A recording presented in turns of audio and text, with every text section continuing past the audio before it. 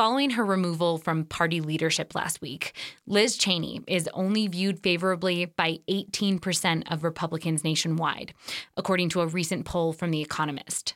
Limited state data also shows she's trailing by double digits to some of her potential 2022 primary challengers for Wyoming's lone congressional seat.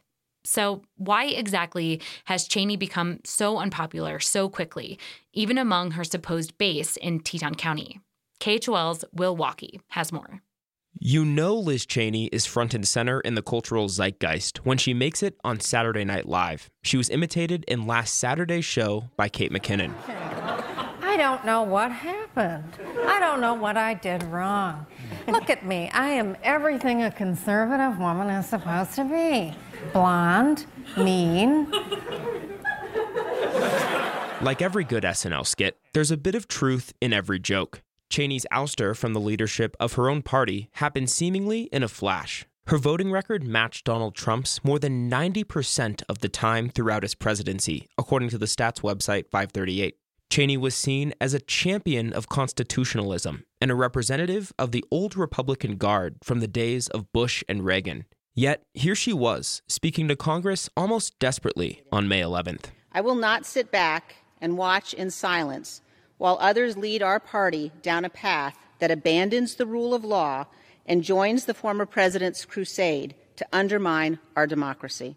Cheney was voted out of her leadership position the next morning during a meeting that lasted just 16 minutes. Polls show that a majority of Republicans nationwide view Cheney unfavorably now, including some party members from Teton County. I'm tired of hearing about the January 6th insurrection out of Liz Cheney's mouth. I don't really trust what she's doing right now. It seems like she's flip-flopping depending on who's in power. Rebecca Bextel, the first speaker, is a small business owner in Jackson, originally from Alabama. She's lived in Teton County for more than 15 years, and she cares about a lot of the same things as Liz Cheney: Second Amendment rights, immigration, and taking down, quote, woke culture. But she says she's never really been a fan of Cheney's. I don't care for anyone who's not in touch with their voters. She doesn't live in Wyoming. She moved to Wyoming to go to Virginia. I don't understand that. Just be in Virginia. Bextel canvassed for President Trump, and she believes he won the election despite the evidence that that's not true. Cheney's statements about Trump since the 2020 election, well, that was the final straw.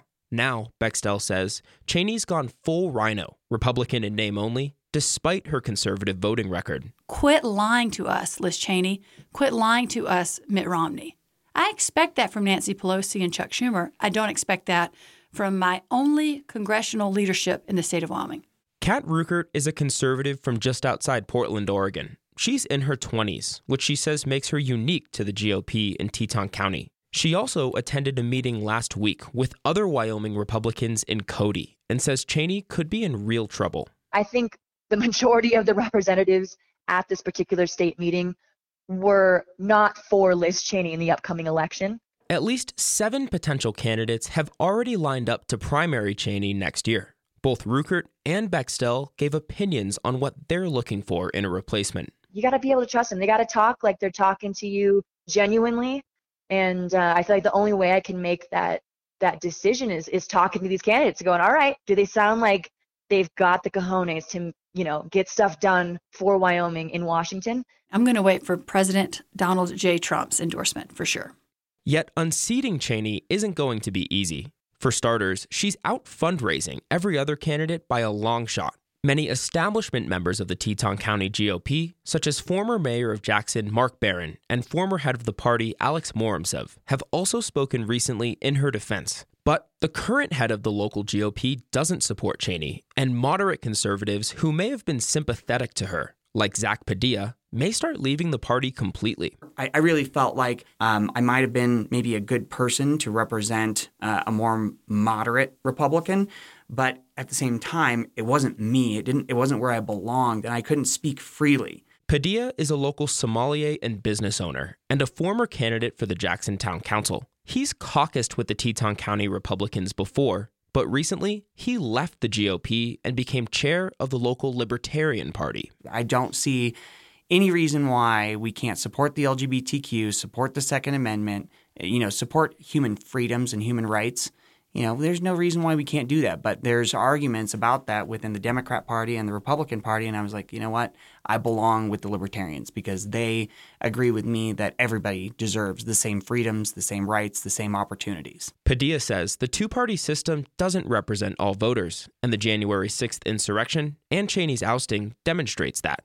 Padilla sees this moment as an opportunity for a third party. If there's a solid Libertarian candidate, even a solid Democrat, there's a chance that Liz could lose. But I don't wish her ill will. I don't necessarily need her to be in office again or not. I really just want to see us focus on every level of leadership, not just Liz, not just the presidency. For now, all eyes seem likely to stay focused on Cheney as she keeps speaking out against former President Trump. She says she'll do, quote, whatever it takes to keep him out of office in 2024. And she also hasn't ruled out a White House run of her own. Will Walkey, KHOL News.